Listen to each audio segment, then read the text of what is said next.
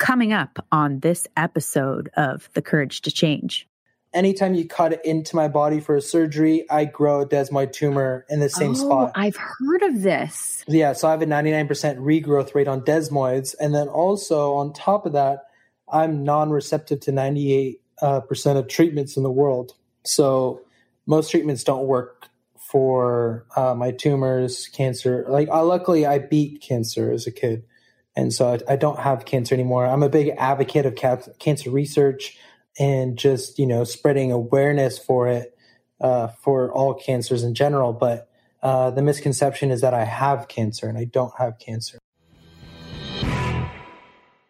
Hello, beautiful people. Welcome to the Courage to Change Your Recovery podcast. My name is Ashley Loeb Blassingame, and I am your host. I am so excited for this interview. I interviewed Lyon Herron, who is a fifth-generation Angelino. His family first came to LA in the late 1800s. At the young age of 7, Lyon was diagnosed with Gardner syndrome, an extremely rare disease that puts individuals at high risk for developing colorectal cancer and desmoid tumors. Lyon was diagnosed with stage 3 colon cancer and embarked on a healing journey that included a variety of conventional and alternative treatment methods. He has had literally countless surgeries, including the removal of a 6-pound tumor, stem cell therapy, immunotherapy, chemotherapy, and traveled near and far to see the top doctors in the world. Somewhere along the way, Lyon discovered the power of drugs and alcohol. He began feeling he was invincible and found himself entrenched in addiction. Lyon committed to sobriety after his health took a turn for the worse. Throughout his healing journey, he has discovered how to harness the power of the mind, realizing that our bodies can often endure much if our mind allows. While his battle with Gardner syndrome is ongoing, he is surrounded by an amazing community of people who provide ongoing support. Lyon ultimately knows that all his suffering will help others. We tried to make this episode not a review of his medical record, so to speak, but there's a lot there to know about. He's been told several times that he had 3 months to live. He's been told countless times that he was going to have to live in a state of, extreme pain or certain conditions he was never going to heal from and all sorts of things. At one point he had full colorectal cancer, thousands of polyps in his colon, and he had to have his large intestine removed. So, it has just been quite the journey. In this last 18 months, he's been in and out of the hospital. I think he spent more than 300 days in the hospital. It's just such a story. And I think many of us would question whether or not we could be as positive and inspirational as Lyon has been, and the community that's rallied around him and how this has affected his sobriety. And he talks about living with chronic pain in recovery and how to treat chronic pain in recovery. I think that's really important. You can follow Lyon on Instagram at Lyon, LYON _ Herron, HERRON. In his Instagram bio, he has a GoFundMe to help with the myriad of medical bills that he deals with. He also has a clothing company called Lyon Co., which is at lyandco.la. And they sell all sorts of incredible, really cool clothing and accessories.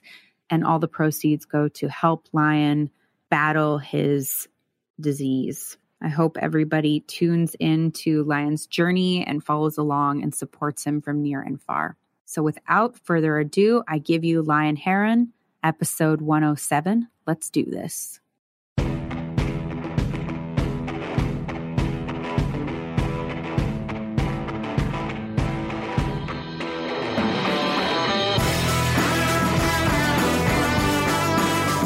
You're listening to The Courage to Change, a recovery podcast. We're a community of recovering people who have overcome the odds and found the courage to change. Each week, we share stories of recovery from substance abuse, eating disorders, grief and loss, childhood trauma, and other life-changing experiences. Come join us no matter where you are on your recovery journey. Perfect. Sorry, I have an itchy new tattoo that's just killing let me me right see it. Let me see it. What you got? It's a Chuco Moreno piece. Oh. But done by Jason Storrs. It's beautiful. Yeah, just a gap filler, and then I was gonna say, was that a like? It was just to fill this area in, and then we just have to do the elbow and then my armpit. Oh, the armpit, man, is gnarly. Yeah, I mean, have you had it close? Yeah. I mean, I'm not gonna go into my armpit. Okay. Like, I'll do like to here. Right there. Okay. Yeah, like I love tattoos so much. I always have, like since I was a kid. Like I told my 4th grade teacher I was going to drop out of school and I was going to be covered in tattoos. Like that was like your 4th grade teacher. I believed it. Great.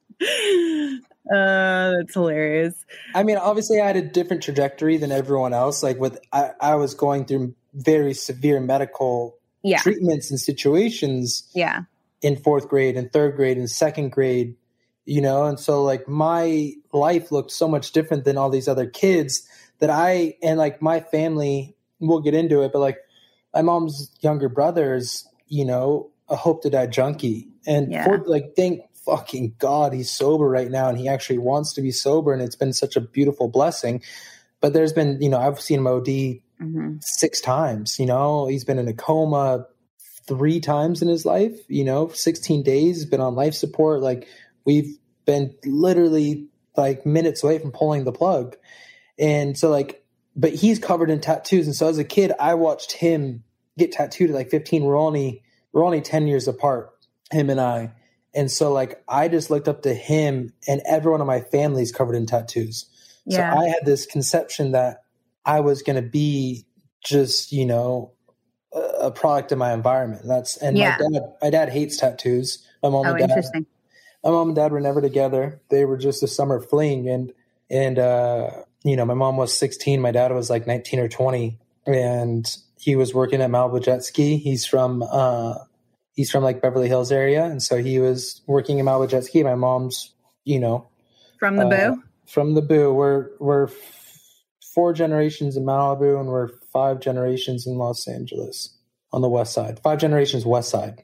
5 generations west side, which like doesn't mean anything to people who haven't lived in LA, but big deal when you live in LA. Big deal when you're from here and you live here. Because you're gonna like it's especially like now when it's so hard to get from the east to the west side. You're like, I'm sorry, there's an east side. I didn't. Yeah, people are like, what do you mean? I'm like, no, I just don't go there.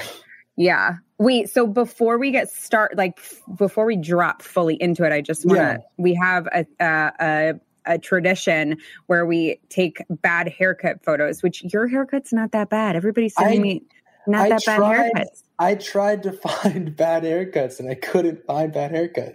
That's crazy. It's crazy. Well, okay. So tell me, I have this picture. This picture will go up with your episode on Instagram. So when people will go check out the Instagram while we're talking about it, but just tell me what's up with this photo. What's going on in this photo? So my mom's eldest brother, Dale, we were hanging out at my mom's house. And my mom's sober. My stepdad's sober. He's not, but he's a normie. And a few other friends we had over there were sober as well. And one of them's my mom's best friend is a hairstylist. She's that's what she does. And so he was like, oh, I want a mullet. And he's like, but I don't know if I want it. Like he was just kind of pussyfooting around it. Okay. And then I called him out. And like I've been shaving my head for like I usually have a shaved head. And I've had a shaved head for, I don't know, the last like 3 years. Like I just every other week I'll just shave it. Yeah. And it was just easy, Yeah. And before that, like I'd have crazy, like I'd bleach my hair all the time. I'd bleach it and shave it. So it was just like Eminem style. Like and as a kid, I would dye my hair all different colors just because You couldn't find any of those photos? My mom's house burned in 2018 in the Woolsey fire. So a lot of our house photos burned. Or a lot of our did you guys have a lot of them documented online or digital? No, all of them were 4x6s. I mean, we have my mom has a book of photos. She got some out. Yeah, she got some out, but a lot of them.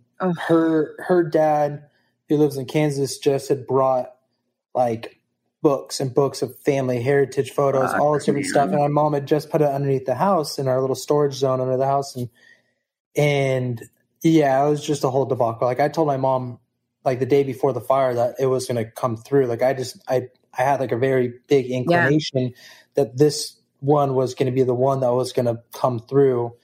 And my mom, I mean, understandably, was just being like optimistic and be like, no, it's not going to do it. Like, for whatever reason, the way the wind was blowing, the way the direction was, the path that it was taking, I just knew that it was going to the ocean.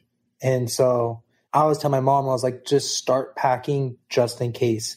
And it wasn't that I wanted to be like, I told you so. It was just get shit together just in case. And then slowly it started coming closer, and it was on the other side of the freeway. And it's like, oh, if it jumps, like, it's not going to jump the freeway. It's freeways too, it's the 101. Yeah. It's too big. No, it was, Woolsey was higher. Yeah, the Woolsey was like coming from Simi Valley. That's right. And then it jumped the freeway, and I was just like, and all of a sudden it was like this, oh shit, rush. What can we get out? And then her thought was like, I'm coming back to my house. Like, I'm not, like, it's not burning. Like, and what kind of stuff did you grab? I wasn't there. I just moved. Or did she grab? Like, she grabbed her husband's grandfather's paintings. Okay. A few photo albums. Like, I guess I was the only photo album that she grabbed. Like, my little sisters all burned. My little brothers all burned. My medical records burned. I mean, we had so many family heirlooms and so much shit, and it bulldozed through. I guess our house was the first one to go in our community because we had a deck. God. We had a deck that was, or my mom had a deck that went up above the house on the hillside, and the wood caught fire. And then it's, the community that they lived in was kind of like it was a nice mobile home park, like a really nice mobile home park in the mountains. Yeah. Okay. It's right off Mulholland and Canaan. Okay. Okay. Deeper. Yeah. Yeah. It's beautiful. It's like, I love it up there. Is that the ranch? So there's a ranch that's been in your family in Malibu, right? Yeah. We sold that one right before the fire. My grandmother sold it. Yeah. So that was the ranch that I grew up on. My mom grew up on. My grandmother grew up on. My great grandfather bought it in 1946. He bought 16 acres for next to nothing because there was no paved road going to Point Doom. So he got that he was just we didn't come from a lot of money, but my great grandfather was really smart with the money that he had. Him and his brother were developers, and you could say they started, they were that early gentrification, I guess you would say. I wouldn't even call it gentrification because it wasn't, it was just the presence, like an early presence. The early presence of, Venice, Santa Monica, Mar Vista, and then Malibu. Like, my great grandfather built the third house on Point Doom, and we were the eighth house from Canaan to Trancas.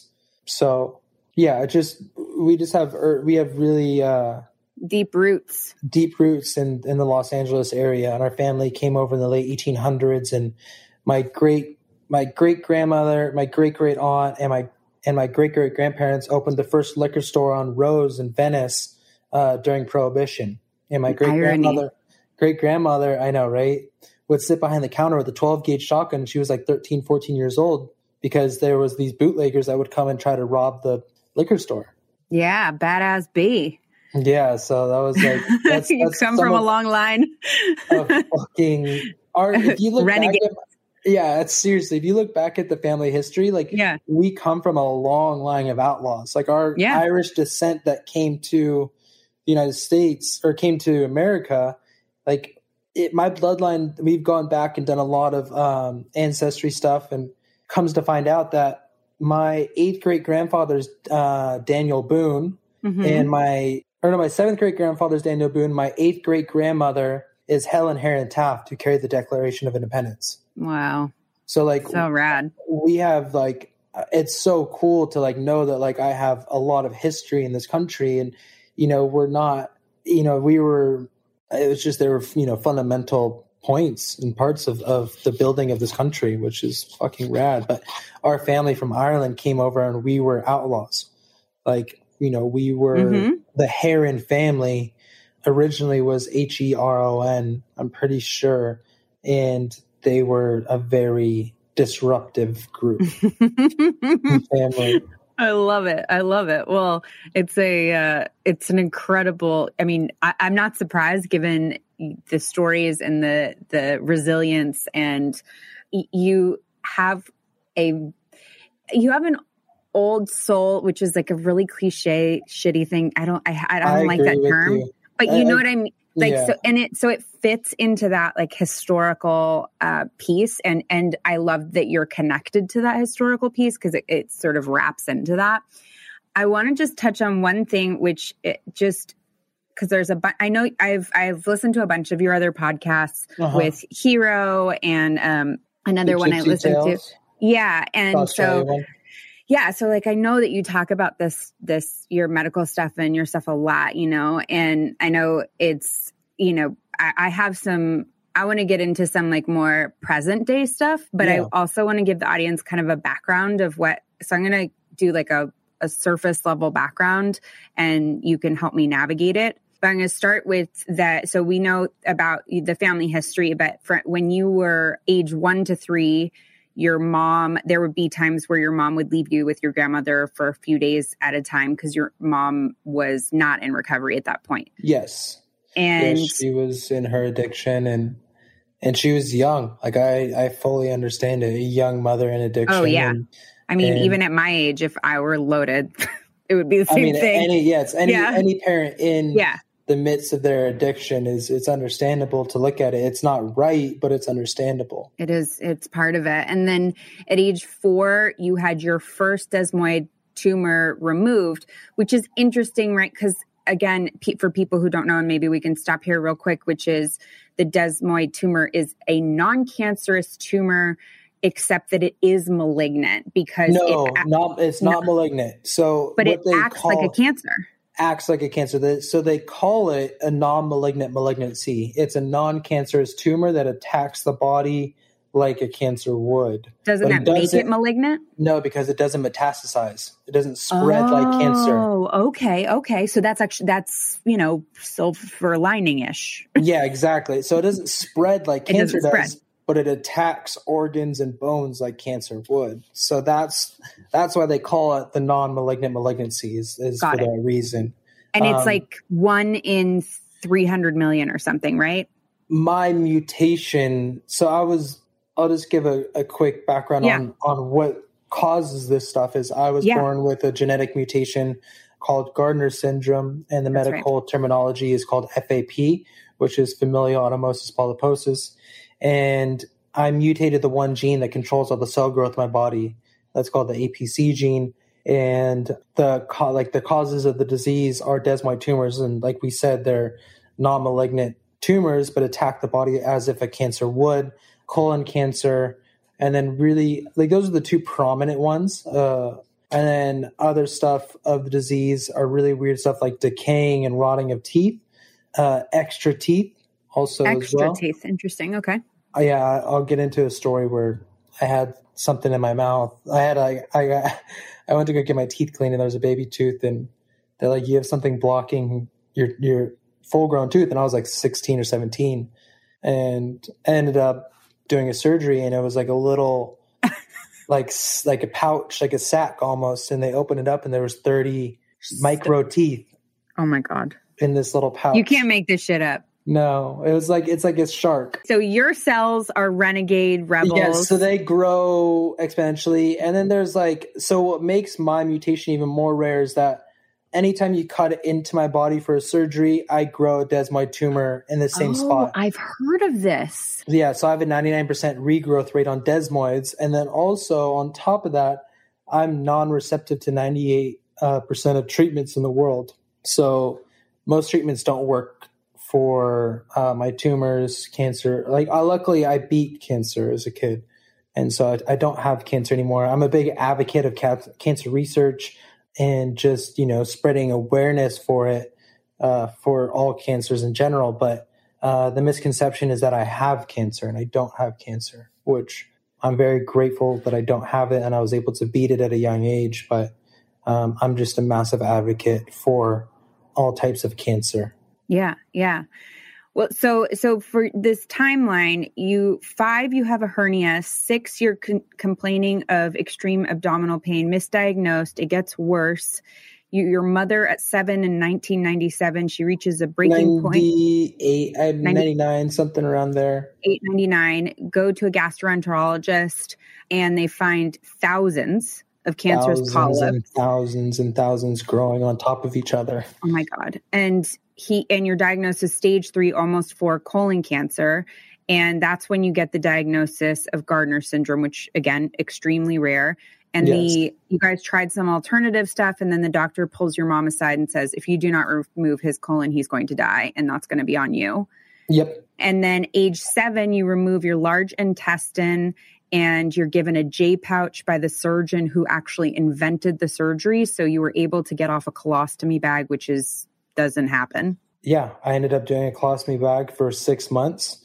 And again, another, just by the grace of God that this was able to happen, they were able to reverse it. And I didn't know that was very uncommon until I was, 25, 26 years old, that doesn't happen often. So that was age 8. That was 8, yeah. Okay. And then a couple years later, your stomach's hard and swollen, and doctors tell you it's scar tissue, but you had actually developed a 20-centimeter desmoid tumor, which is that the reason why no doctor would operate because of the size, or also the incision, the fact that you regrow at incision? One is primarily the fact that the tumor was so big. It was crushing my organs. It was going to leave a massive hole in my stomach. It was just a very dangerous situation. Yeah. And at this age, it's 2004. So you're what, 8, 9? No, by this time, this was like 2002, 3. So I was like 10, 11. Okay. So you're fully aware of I know for the most part, knows what's going on. And you start chemo and then also work with healers and other alternative medicine. Yeah. So I was seeing healers throughout that whole time. We were trying homeopathic medicine as well. Everything we could possibly do in conjunction with the chemo to try to get the tumor to shrink. And the first 3 months of doing chemo, as well as working with, different healers and mediums, my tumor shrunk 43%. So we had this massive, wave of relief of holy shit, it's working. This is amazing. And for whatever reason, I don't know why I stopped working with the healers. I just don't remember, but it just slowly kind of, maybe I got comfy. I have no idea why, but so we kind of stopped. I kind of stopped working with healers and just continued on doing chemo. And I, within the next 6 months, it over doubled in size.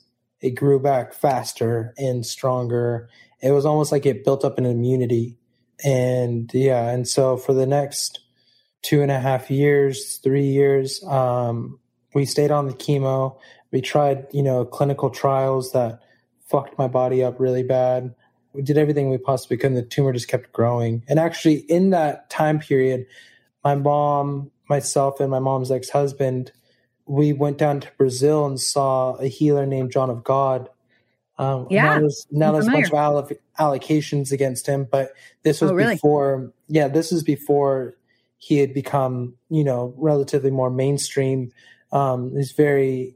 I don't know how to. There was people from all around the world with all different diagnoses, and I saw some crazy shit down there, like some really, really wild stuff, and it was pretty insane.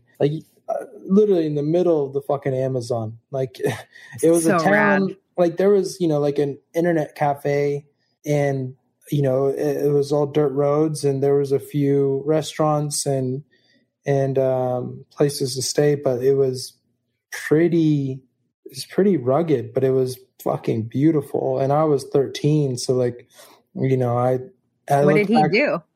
For me, he did if you're under 18, you can't do any physical operations. But I saw a few actual surgeries performed with no anesthetics, nothing. And he was you'd show up in the morning and everyone would do the prayers and the meditations and so you do all this stuff, and then he comes out and he does this prayer, And there's all these photos of all these different doctors, these deceased doctors in the background, and all these different healers and whatnot. And he would do this prayer. He would close his eyes. And he'd take this deep breath in, and he'd open his eyes, and his eyes were a different fucking color. Stop. Like he would literally take their entity. Like it was like you saw it. I watched this happen. Like it was. Yeah, you're like, this is not a fucking joke. I watched this happen. Like I literally just like his eyes were brown, and I would flip out. They would be green, blue, fucking like they would change every single day. It would be a different eye color, and there would be people, you know, that would come there complaining of these different pains or this, that, and the other. And certain people were selected, and they would, you know, sign a waiver if they can do a procedure in front of the crowd. You know, literally, he would just wave his hand over their eyes, and they would be out cold, like just like it was like they got put under anesthetic. It was nothing I've ever like. I can't. It's hard to explain it because it like doesn't. So it's like so out of this world. And then you saw him perform a procedure on someone and pulled a tumor out from the place that they were complaining of this pain. It literally pulled a fucking tumor out. And then they go and sew them up. And then like, I was just like, what? And then there was like his right-hand man is the guy that comes and talks to you and tells you the stories. And you go there and they explain everything, you know, like kind of what he's about and all this different stuff. And he was saying when he first came there, he had this pain and some issues that, like internally with his stomach, and John of God did this procedure where they call it spiritual surgeries. Okay. Where he sits over you and performs almost like you do a meditation and performs a procedure without touching you, without doing anything. And the guy thought it was a fucking joke. And so they told him when they left, they're like, hey, don't do anything active for 7 days. You need to heal. You have stitches inside of you. And he's like, yeah, okay. Like, sure, I don't. Cool, bro. Yeah, like, okay. And so he just went about his life, working out, doing whatever he needed to do. He's still dealing with pain. And all of a sudden he started dealing with like this pain arose that was just like undescribable and just uncontrollable, and his stomach started to blow, and he was just like, what's going on? So he went to the ER. They did x-rays, and they're like, you have stitches inside of you that have been torn and you're bleeding internally. We have to go in. And they're like, how do you have stitches inside of you? And he's like, holy shit, like D was not like, this is real. Like it was like, and it's just like, it's so insane. Like, and it's so like, most people just think that this is all bullshit, but like, I witnessed it. I did a spiritual surgery where I had to stay calm. I had to, let my body heal for 7 days. And my mom did it, and my stepdad did it as, had something as well. Like he had, I guess, a small mass in his stomach, and it's just did he perform surgery on your stepdad? I don't think spiritual surgery. Spiritual surgery. I don't think, or he had something on his back. Sorry, he had something on his back because he always had back issues. But did you have results from that experience? It seemed like the tumor had stopped growing for like a year. Okay. Well, I mean, that's a long time. It's huge. Granted, I was still doing chemo as well, but if you look at it, when I was doing chemo, the tumor was still growing. Right. So take it as you will. Yeah. Whatever you want to, if you're a huge believer in Western medicine, then you're going to go ahead and think that it was, just the chemo that was working. And if you're a non-believer in Western medicine and you believe in alternative and spiritual healing, then you're going to look at it as that. And from my standpoint, I believe in all medicine. Yeah. Western, alternative, spiritual, holistic, every different thing, and everything has its purpose and everything has its job. And so I don't know which one, was working the best. It was just a matter of using everything I possibly could to try to get that. So fast forward, I do that case study. It really messes my body up. And then, let's see here. I got really sick, almost jaundicey looking. My skin started turning red and kind of yellowish. I started puffing up really bad. Like my eyes just looked like it looked like I was just like almost like a gnarly alcoholic, Right. 15. Right. And my liver was extremely, extremely scarred. A lot of scar tissue all over it from these treatments. And so it got to the point where they were just like, hey, like the chemo is not working.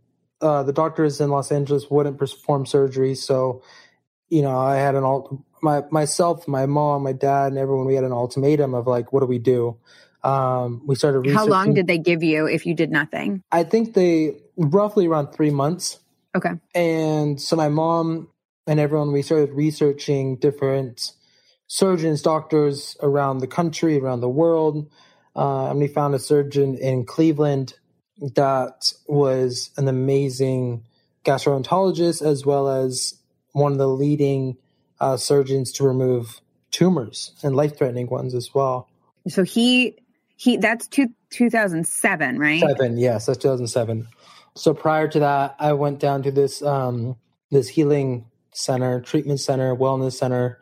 Okay, so OHI, right? Mm-hmm. So do you know LW? You sounds really familiar. He was sober for a long time and lived in Malibu for a bit. He and I went down to OHI to quit smoking and sugar, and it was a very interesting experience. But when you first started talking, I heard you talk about OHI. I'm like, who? No one knows about OHI. Like he went to OHI. That's amazing. I remember them giving me a bucket. They gave me, you probably did this, but they gave me a bucket and they were like, and a tube. And they were like, okay, so you're going to put the wheatgrass up your butt and do a wheatgrass and enema. And I'm like, I'm sorry, what? You want me to do what? I don't have a colon, so. Oh my God. It was my mom did them though. Did she? Was it great? I have no idea. I wasn't allowed to ask her. I was 15. Yeah. I was like, I'm not asking you. You're like, Mom, I'm not. Yeah. How's that enema, Mom? How's the wheatgrass up your ass going, Ma? I was like, they're obsessed with wheatgrass in my ass. This is like a wheatgrass obsession. Is super healing. So, and the reason why they had you do the wheatgrass enemas, right? To suck the toxins out of my liver. Yeah, because you have a vascular system that connects your liver to your colon. Right. And it speeds up the detoxification of your liver. But here's the thing. I was 20 and I went to quit smoking. So this is an entire, we get there and I don't know what the fuck's, I'm like, let's just lose some weight, quit smoking, quit sugar, whatever. And so he and I go there, like we were really good friends and everyone there is like sick on their deathbed. Right. And like, this is like, they're using this and talking about like just stuff that's so out of our purview at that point. So it was a really funny experience because we were just being super bougie and like bougie about being there. And like, it was, the Rejuvelac and, the like incredible amount of Rejuvelac. I saw that at a mother's market the other day and just quietly laughed to myself. But it was funny because we were kind of out of place because people are there for like serious healing. And we were like, we want to quit smoking and lose some weight. You'll lose some weight. All right. Yeah. It was, but it was an incredible, it was really a cool place. I'm glad that you got there. Plus at 15, it's like so much, what's cool about your story, obviously super fucking gnarly and it gets gnarlier, but the amount of people and experiences and types of healing, like you've seen so many amazing things that you would have normally just been going to high school and reading your history books, like you went to the out and been a drug addict. Like, I did drop out and become a drug addict, but like I did way worse. Yeah. This, it's interesting. Like it's this double-edged sword where you just have this incredible life, but so the tumor ended up being 6 pounds and they removed that with a lot of your stomach muscle. All my abdominal muscle was removed. All of it. Your abs, my abs were, And there might be I'm gonna start telling people that's what happened to me. All my abs exactly. were no abdominal muscles. They're cut out. I mean, there might be like up. Let's see here. So like about middle of my stomach to below my waistline. Okay, it's like some muscle tissue. That was what was cut out. Okay, but they did 2 reconstructive surgeries on your stomach to make it look normal, and the joke was that you had a butt stomach. Prior to removing the tumor, the way it grew and deformed my fucking stomach because of the scar that was already there.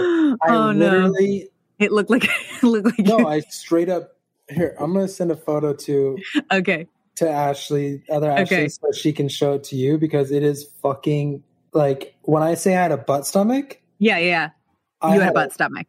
Like it's not like real butt stomach. Oh, straight up. Like a badass booty stomach. Was it a better butt? Was it a better butt than your actual butt? No, it was very cellulite-y. Yeah. I would say it's more like cellulite, kind of gross, not that attractive stomach. Or not that attractive, but it needed some step classes. Yeah.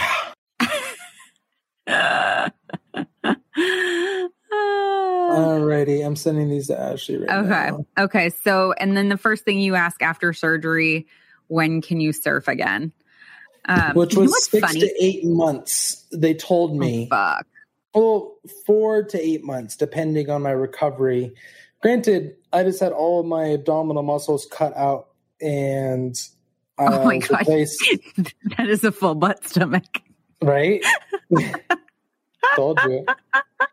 I told you. Well, they did a good job fixing it because it doesn't look like that now. No, it's pretty good now. I mean, yeah, pretty good. But for whatever reason, I've always been able to heal pretty fast, except for this past 18 months. My body just decided to stop wanting to heal fast.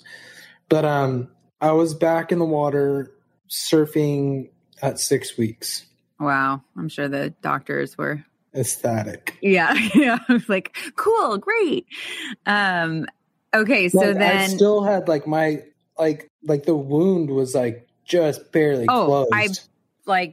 I can't even. I imagine the doctors being like, "Dear Lord." Luckily, they're in Cleveland and not in Los Angeles. Exactly. But at the same time, like I think it speaks to number one, you were very young, so healing is easier the younger you are, and you're resilient, and also your mindset and live life, man. Like if you waited to live life every time you got till you weren't sick, who knows what that would look like. So exactly.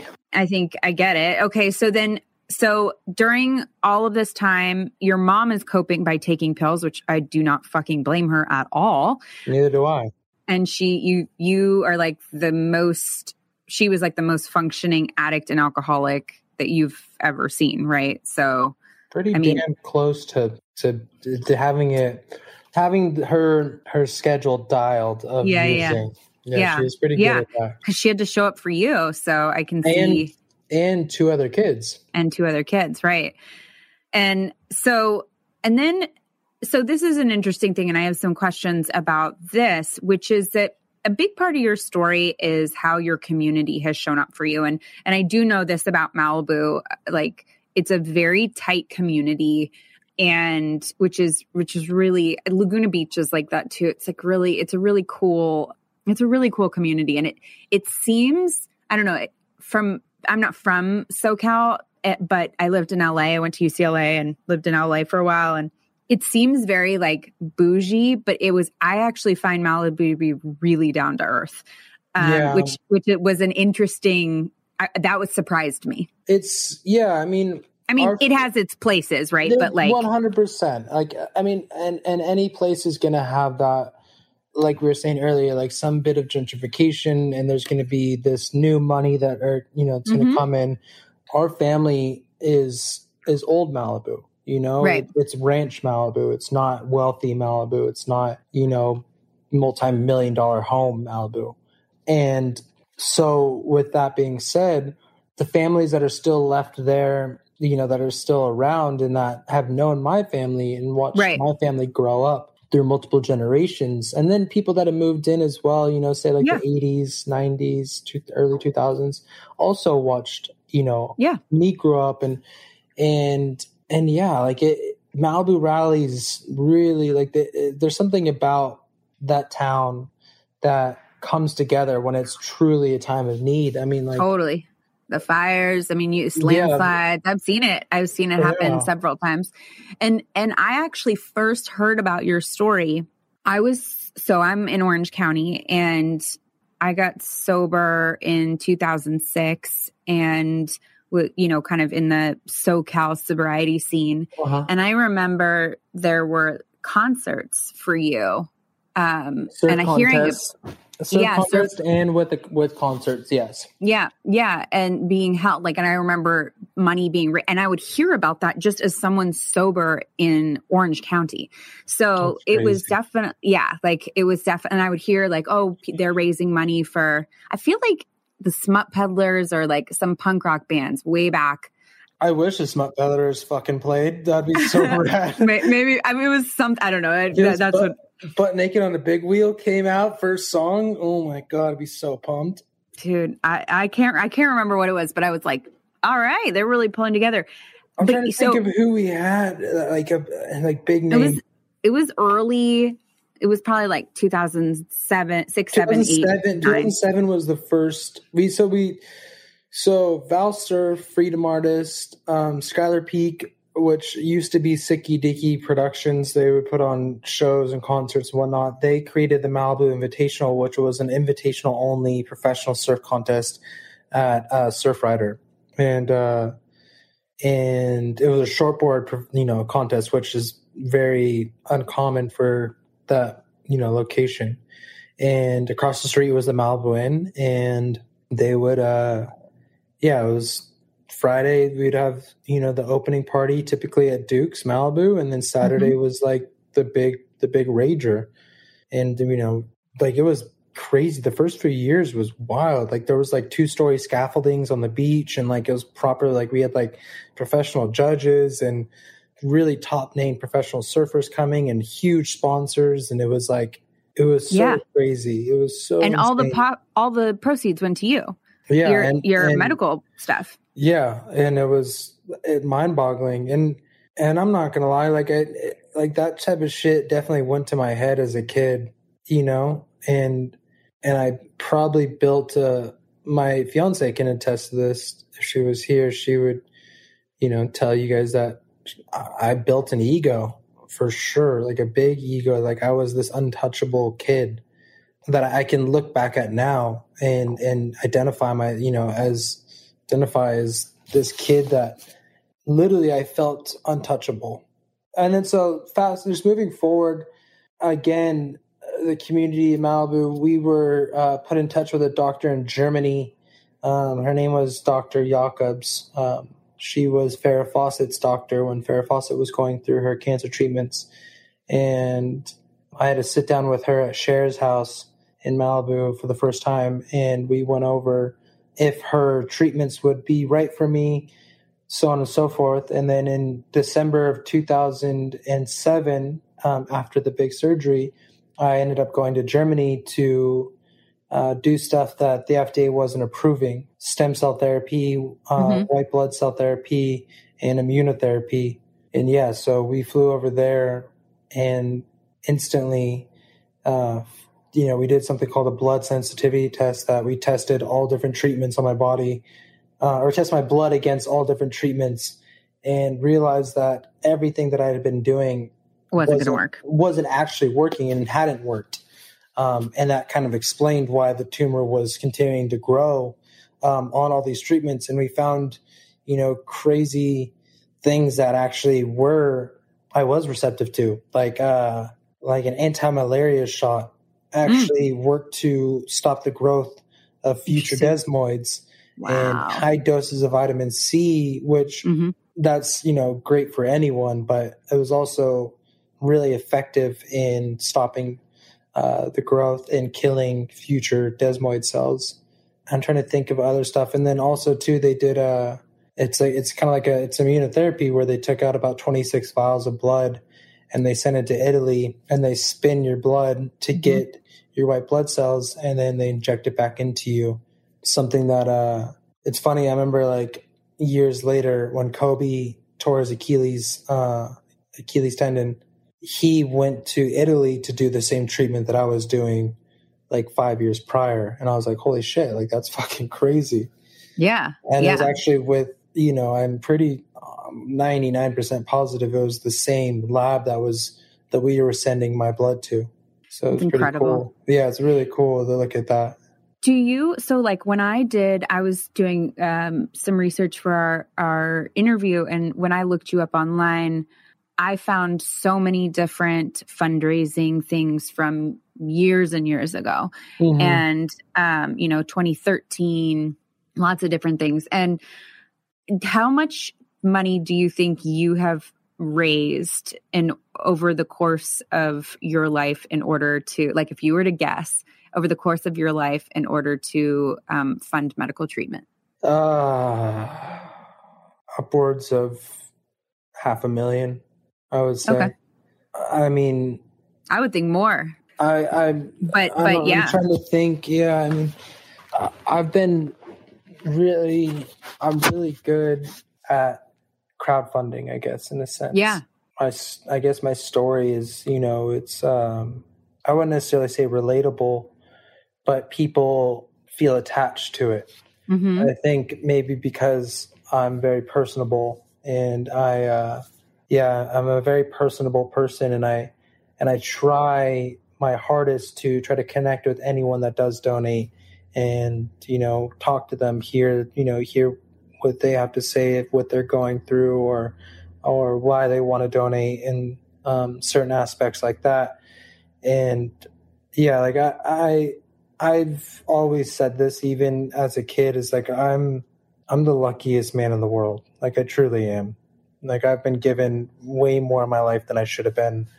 I live on borrowed time, and my life has been so beautiful. And like I said, like I've had more opportunities than I should have been given in this life. And is that ever overwhelming to you? Yeah. Like I would feel like a lot of internal guilt. Yeah, that's what I was going to say. Like to me, like I'm just thinking from my perspective, right? Which I haven't been in your situation, so I don't know. But I would think like I would struggle with being like, I struggle with how much money my parents put into treatment for me, like, and also what that, for me, what the resources that took away from my sisters, and not that happened for you, but like, I mean, but it ultimately very similar. It took away from time from my siblings. Yeah. Like, and like, I have guilt about that. Do you have thoughts about that? So much.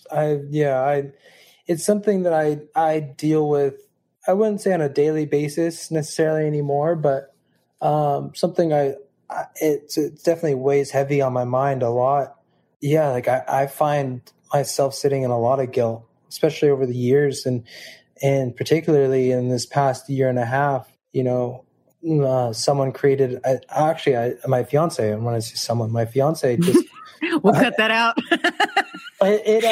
Well, no, because like it was during a very dark time in the hospital, and the last 18 months for you seriously, Lyon, I was like, I would see these updates from your mom, and I was like, I was scared to look. I was like scared to look online. It was this past 18 months has been the most difficult part of my journey I've ever experienced. By far the most difficult part of my journey thus far.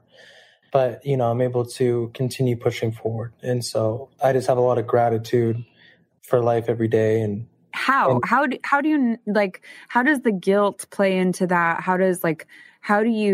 Cause I feel like one of the standout things about your story, right, is PMA, positive mental attitude. And like you and your family work so hard on staying in this positive mindset, which I think is rad. But I also am like, how the fuck do you do that? Do you ever are like, no, dude, I'm not in a positive place. Like this blows. And no, yeah. How do you do that? You have to, it's a matter of taking in whatever emotion is present. and sitting with the emotion.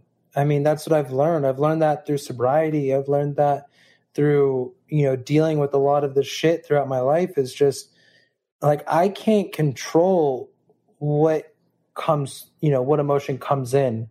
I can sit with it, I can accept it, and then I can let it pass because I know that it's temporary. I know that emotion's temporary. I know that, I'm going to feel something different, whether it's in an hour, whether it's in 24 hours, whether it's in a week. No matter what it is, it's going to pass, right? Like, nothing in this life is temporary. I mean, nothing in this life is permanent. Life itself isn't permanent. We're going to all die one day. It's just a matter of finding the strength to just get through those dark times. And sometimes in the darkest times, like, I have to look at the smallest bit of light that I can find. And I guess that I've been very fortunate to be able to see the other side of negative times. I can find little bits of light and just grip that. Hold on to it, yeah. And just hold on to it and use that as my motivation of like, okay, like there's some bit of positive, there's something positive out of this, whether it's we now know that doesn't work. And that's the only thing that I can take positively from the situation is that, okay, we're not going to do that one again. Like, that's behind us. What do we have to focus on next? Like what's the next option that we have?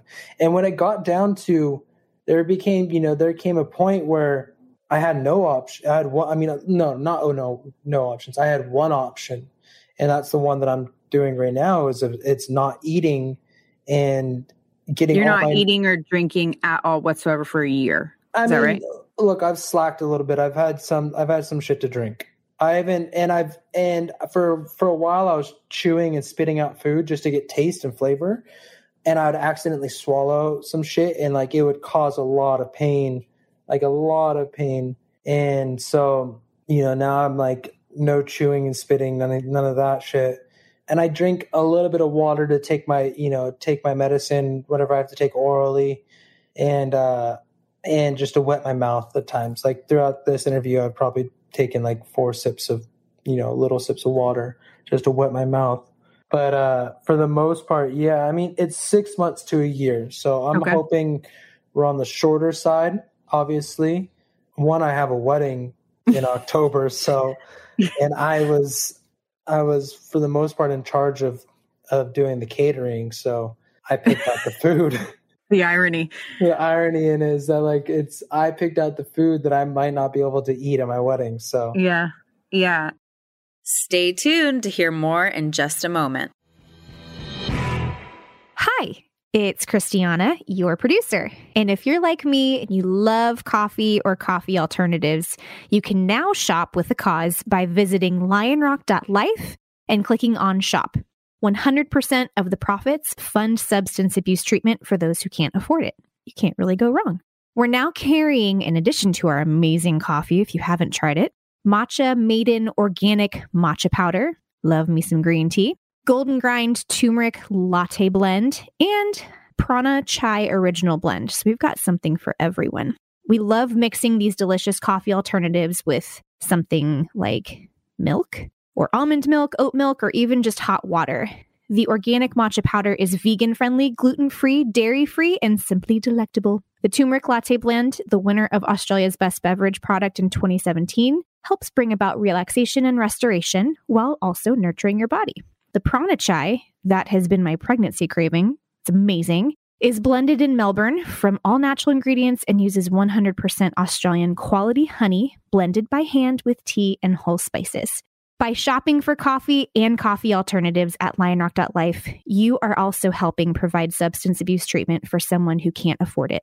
Your favorite drink with a cause. So again, go to lionrock.life, click on shop, and you'll see our coffee and our brand new coffee alternatives. We hope that you enjoy it. Send us a picture. Maybe we will feature you on our Instagram as well. Have you ever again, forgive me for my comparisons because they're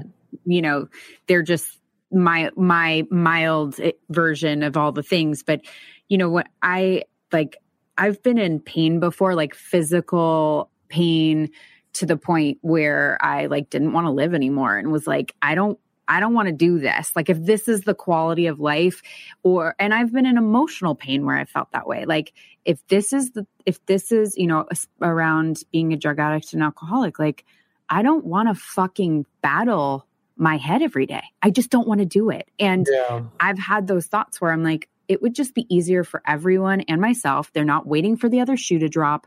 They're not waiting, you know, like if I just, you know, went out, you know, ended this. How do you not has that not been a consideration? How do you fight those thoughts? Because what we also didn't touch upon, but we've sort of mentioned it, is that you have, you know, struggled with alcoholism and you're sober. And so during, you know, at a certain part of how you coped was using drugs and alcohol. And then you ended up getting sober. And so you're also dealing with the mental health stuff, right? Yeah. So how does that, like, how do you know, it's hard enough just being an alcoholic, let alone physical pain. Yeah. I mean, I would be lying if there was times where I just didn't want to give up. You know, I try to embody and portray this very, very positive mental attitude, you know, as much as I can, but I'm human, you know, like you're going to have dark times. You're going to be, you know, in a dark hole with those, you know, suicidal thoughts and wanting to give up. Like, there's been a lot of times this past year and a half where I've never been closer to death. And I've never felt like there was a handful of times where I felt like I was closer to death than I was to living. Yeah. Whether that's physical or mental or both at the same exact time.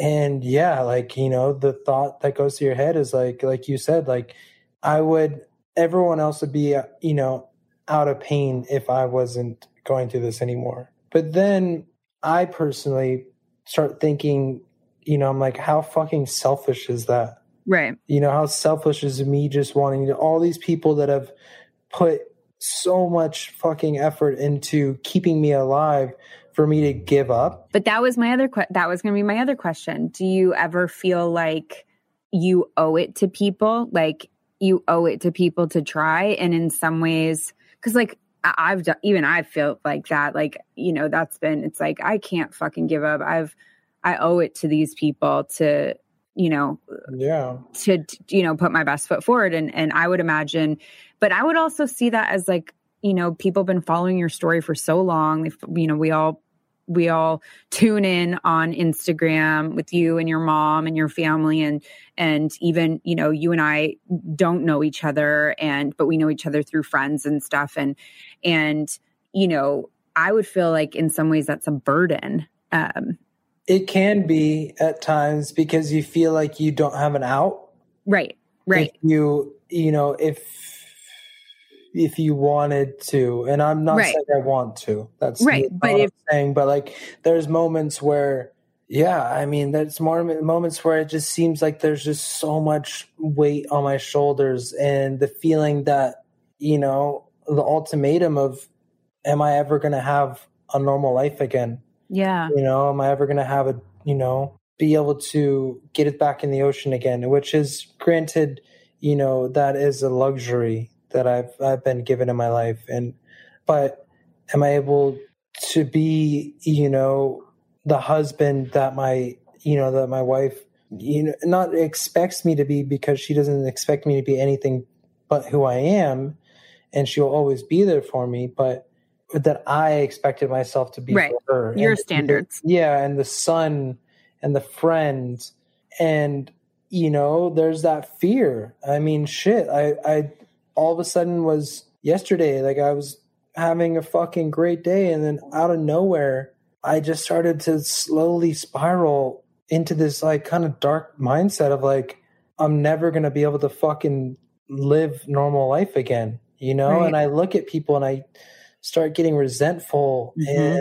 And yeah, that's another thing too, is like a lot of shit that goes through my head, just like any other alcoholic, is we're not good enough. One, that's the first thing. And no one knows how I feel. I'm all alone. Which in your case, you could justify that, right? I can totally justify it, but then I also need to tell myself to shut the fuck up and man the fuck up, because I have a life beyond my wildest dreams that I need to fight for. And I have so many people in my life that love me that I want to be there for them just as much as they want to be there for me. But when you're in those dark thoughts, none of that fucking matters. Right. None of it. That's the problem. Right. None of it matters. And any alcoholic that's listening to this knows that. They know that feeling. They know that feeling of just, it's like utter sorrow for yourself that you can't get rid of. Yep. And do you allow yourself to have this is what I tell my sponsees. I'm like, okay, how long of a pity party do you need? Right. They call me and I'm like, how long do you need? You need to throw a pity party. I get it. How long do you need? I need 24 hours. I need 5 hours. I need 30 minutes. And I'm like, okay, you have that amount of time. Go fucking party it up in your little pity party. Feel sorry for yourself. Cry in the mirror. Watch yourself cry. Whatever you need to do. And then call me back. And then we're going to get the fuck over it. And we're going to, whatever. But I think it's important. Sometimes you just have to throw yourself this little pity party and be like, I feel so fucking sorry for myself. Yeah, no, I fucking love that. And that goes back to what I was saying about feeling every emotion that comes in. And also, too, it's another perfect example of no emotion is permanent. It really isn't. Especially if you give it a time. I found giving it a time, thinking about it, and giving it a time. Everyone who gives themselves 24 hours doesn't usually need 24 hours. They don't want to be in it for 24 hours, right? Oh, it's miserable. But it gives you this psychological, mindset of it's not going to be forever. And I think that's the scary part about getting into these dark places, right? Yeah, no, I totally agree with you on that. I don't know. It's for me, it's, I just kind of just ride it. And I woke up this morning and I felt grateful. Yeah. that literally is it. It's cliche to say, but and another thing for me too is I saw every night that I go to sleep, no matter what I'm feeling, what's going on, whether my fiance and I are in an argument or anything like that, I have to, for me, have to say, I love you, and I have to give her a kiss. And someone taught me that in the early parts of my relationship with her, that are, they're, both of them are in sobriety as well. And I was like, I will never go to sleep angry. Or even if I am angry, I'll never not say, I love you and give her a kiss. And for me, that kind of almost resets my brain a little bit to with whatever I'm going through, whether I'm in a dark place, I know that there's love in my life and there's positives in my life. I like that. And when I wake up, if I'm still in that feeling and in those thoughts, I will deal with it in that moment. And for me, I'm very vocal about what I'm going through. So if I'm feeling very dark and down, I'm not going to hide from it and just keep it within myself. I'm going to talk about it because I want to let it out. I need to let it out because I don't want to sit with it. And I don't want to, I don't want that to be this cloud over my head that's just going to continue getting darker and darker and darker. I need that to dissipate. So for me, like I said, it's about being conscious of what emotions come through, feeling those emotions, letting them, sit with me, understanding what and why I'm feeling that way, letting the emotion out, talking about it, whether it's crying, talking, screaming, punching a pillow, anything that I need to do to get it out, because I don't have my outlets. For me, I grew up riding motorcycles and surfing. I've surfed 3 to 5 days a week since I was, since I really started surfing, and I was at, 6 years old, and I'm 29 in a month. So that's 23 years of surfing every, it's something that's like my life. And riding motorcycles is another huge outlet. It's my form of meditation. And another big one for me, I'm very action sports orientated, and snowboarding, those 3 things are huge in my life. And I've been stripped of those for the last year and a half. And so I don't have any sort of outlet. And a lot of the time I was stuck in a hospital by myself for, 30 days. During COVID, 40, right? 50. Yeah, there was 60 days in the hospital. I spent 325 days in the hospital in the last 19 months. And I would say 250 of those days were through COVID that I spent by myself. And certain times I was allowed one visitor per day. But there was, periods of, 40 days of just being in my hospital room by myself. And so you really, really, really learn to sit in and feel your fucking emotions because they ain't going anywhere and you have no one to distract you. And your feelings are not going anywhere. No, they're becoming your best fucking friend and your worst fucking nightmare. Oh my God. What about, you're an incredible photographer.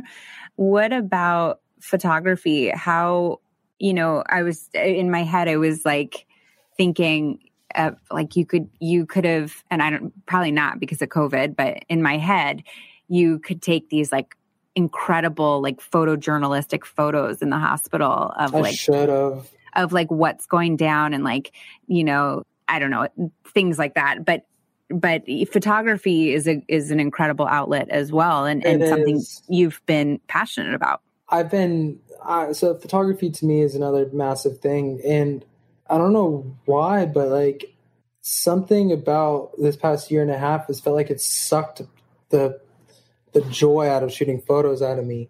Yeah. And I mean, there's been a few times that I have gone and shot photos and it made me so fucking happy. Right. But to compare it to what I felt prior to all of this, I would be excited all the time. And I would always have cameras in my car and cameras with me. And the fact that I didn't have a camera in the hospital, not once did I bring a camera into the hospital with me or have anyone bring it to me or drop it off. I don't know. Like it bums me out that that's what happened. And like I said, like when I shoot photos, it does make me happy, but I don't have as much of the drive as I did prior to dealing with this medical journey. I have an armchair theory about that.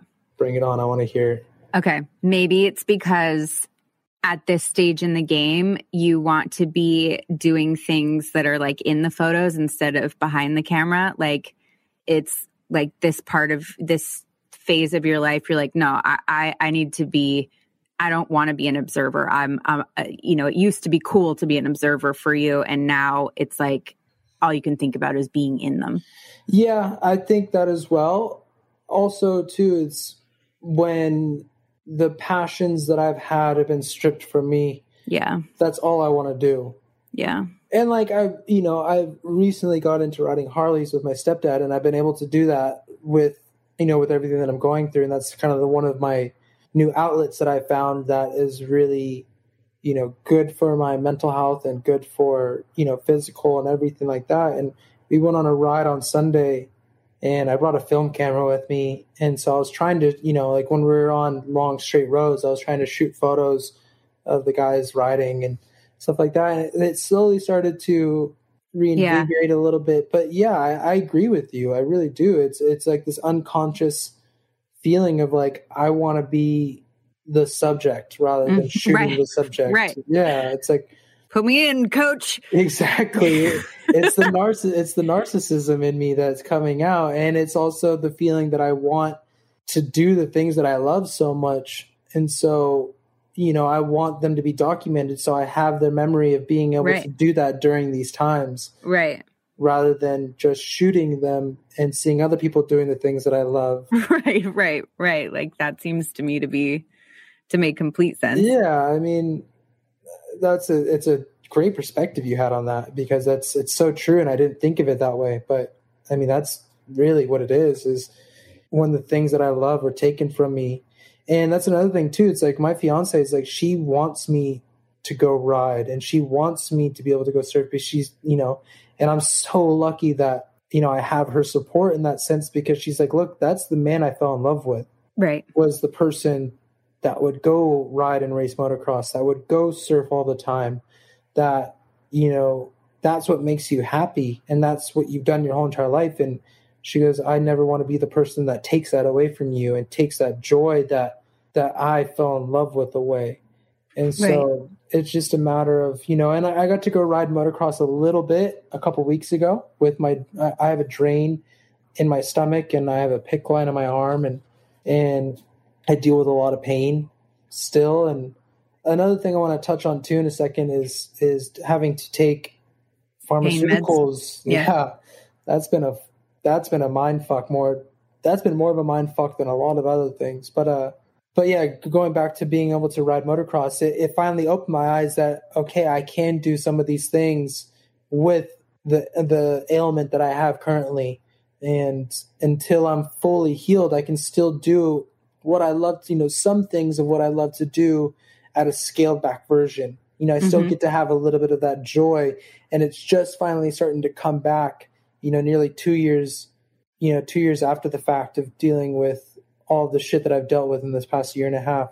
And also too, like we've been talking about, me being in the hospital. What's caused me to be in the hospital is from a chemotherapy that I was taking, there was a side effect that I just, you see 150 side effects when you look at chemo. On everything. Yeah, on everything, but specifically chemotherapy. There's so many different things that, could possibly happen. And there's these ones that you look at and you're just like that, it's not going to happen. And this one was the weakening or tearing of your stomach lining and bowel walls. And I mean, fuck, the odds of that happening are pretty rare. It's like a severe side effect. And that's what happened. And I created something called a fistula, which is a tear in my intestinal wall. And it created an abscess. I went septic. We couldn't figure out what it was. I just wanted to throw in this. There was a story. So you went septic once at normal levels. It's 0.2 to 0.4. At 2, you're septic, and you were at 37 and survived.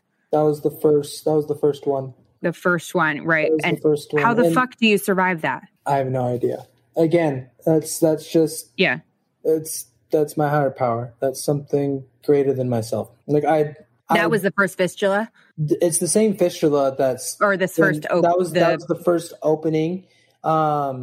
Jesus, that's gnarly. Yeah, so it's something called a procalcitonin level. It's a bacteria level in your blood, right? And I can't even imagine like literally being the doctor looking at that and like going, what?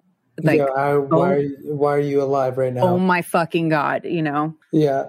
So that happened the first time around. And then pretty much the second time it got so bad. I was hospitalized for pain. I was at one hospital, I was at St. John's, and they couldn't figure out what the cause was. They knew that I was septic and I was sick, but we couldn't figure out what it was. And the first time that I went in that I had, the levels were that high, they couldn't figure it out either. They just put me on antibiotics. I got my strength back, and then they're like, okay, you're good to go home after like a week. And then the second time it happened, we couldn't figure it out again. And then finally we started doing research and found the specialist and this doctor who does interventional radiology. We met with him, and I was in so much pain, and it was so bad that I couldn't walk. So I had to be wheeled, I was in a wheelchair, and I met with him. He started doing research, and that week of leading up to it getting really bad. So I was starting to get these rigors and fevers and rigors where you get ice cold and shake uncontrollably. And then it would lead, we would throw blankets on me and I could not get warm. I was so fucking cold. And like, it's almost like having a seizure. Like you shake so bad and uncontrollably and it hurts. And like, what we didn't know is that I had like a 14 centimeter abscess. Oh my God. Fully obstructed my small bowel, and I was continuing to eat because we didn't know what was going on, and so I was blocking up, and so nothing was passing through. And not having a large intestine and colon, you go to the bathroom a lot. Yeah. And I wasn't going to the bathroom, and which at least probably told you something. Like we knew something was really wrong. Like we knew something was really wrong, And the amount of pain that I was in, like I was in so much pain, like I couldn't sleep. Like I think I slept like, I don't know, maybe like 5 hours in 7 days. Fuck, dude. Like I could not sleep. I could not fall asleep. I was in so much pain, and I was just, which makes it so much worse. Yeah, like it was so bad. And then it built up to the point where one night at like 2 a.m., my rigor started, and I just was like, fuck. And then my fever, somehow made my way to the bathroom, and I was in the bathroom, and my fever got so bad that I lost my eyesight. I lost vision, and then I was getting flashes of vision, and everything was spinning while I was in, and I started hallucinating so bad, and I was butt naked, just pouring sweat, could not stop sweating, couldn't move, and I was just puking, like projectile vomiting. And my mom woke up, my stepdad, and they came in and called 911 because it was just so bad.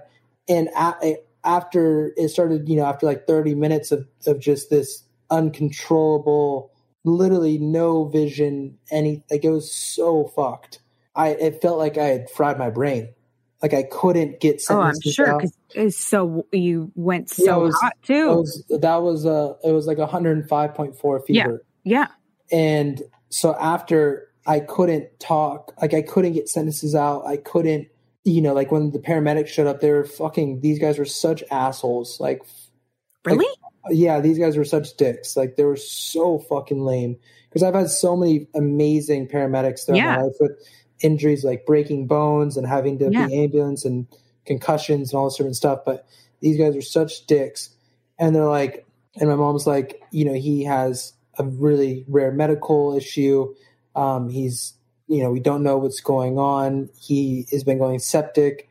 And they're like, you sure that's not an overdose? And my mom was like, no, he's beaten cancer. He's dealing with the life-threatening ailment. They're like, this looks like an overdose. And my mom was like, that's not a fucking overdose. And I couldn't talk. Like I literally, like I couldn't get words out. Yeah. And so they're asking me like, my social, they're asking me like what, all these different things. And I couldn't. They didn't just put you in the ambulance? No. And then finally they put me on the gurney, take me in the ambulance. I was like, I have a port. Can you access my port? They're like, we can't access your port. And I was like, my veins are really bad. Like I can't. Yeah. My veins are shit. My veins have always been shit. Like my IVs would fall out every other day in the hospital. I spent like months in the hospital as a kid, and it's been shit since I was like 6 years old. And they were just fucking so lame. And I was so scared because I thought that I was never going to come back. Right. And I remember when they were wheeling me out of my mom's. Thank God they didn't give you Narcan either, because that would have blocked all opiate receptors, and that would have been a fucking nightmare too. Oh my God. And I was in so much pain, and I was just like so confused. And I remember like when we were rolling in my mom's house, there's a mirror by our front door, and I looked at myself in the mirror, and I was just like, I don't recognize who I am. Yeah. Like I don't recognize. And I was just so scared of like what the fuck is happening.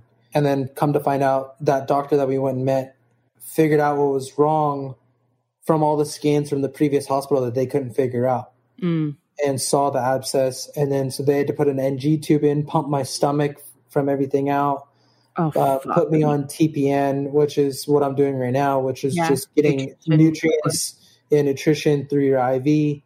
Yeah. And I had to have drain tubes put in. But it kept, so like you did that, it drained, but the abscess kept coming back, right? So we didn't know the severity of the fistula, and we thought it closed after I was in the hospital for 30 days, and we thought it closed. And so they took the drains out, or they were letting it heal. Yeah, they theoretically letting it heal. And so they pulled the drains out, sent me home, and then that's where the spiral started. And it was just in, out, same things, these 104, 105 fevers, hallucinations, go in the hospital, be in the hospital 2 weeks to a month, fucking come out. And then I left the drain in for 7 months at home. So I had a drain in for 7 months last year. And then finally, I remember, it was in, out, in, out, and out. And then finally we did some after doing CT scans, they're like, and doing another test as well, a fistulograms, where they inject contrast to the drain to see if it goes into the bowel. And they're like, everything seems like it's closed up. And so I think it was like, is it Memorial Day weekend? Is that the one after summer? That's Labor Day. All right, Labor Day weekend. I did that test on Friday or Thursday. Yeah, Thursday. And my doctor said they left the drain in as a placeholder because he goes, just in case something else. And I was like, but you're telling me that everything's closed up and everything's good. And he's like, yeah. And I was like, okay, like if you're telling me this, then I want this shit out of me. Right. And they're like, okay, well, you're coming Monday. And I was like, I know how to pull all this stuff out of me. Like I've watched you guys do it 100 times. Like by now I've had like, you know, at that point I'd probably had like 8 different drains put in me, and I probably had 10 different drains, and I've had them replaced so many different times and pulled out. So I knew how to pull everything out. And, you know, I called a few of my doctors and asked their approval, and they're like, we don't necessarily approve it.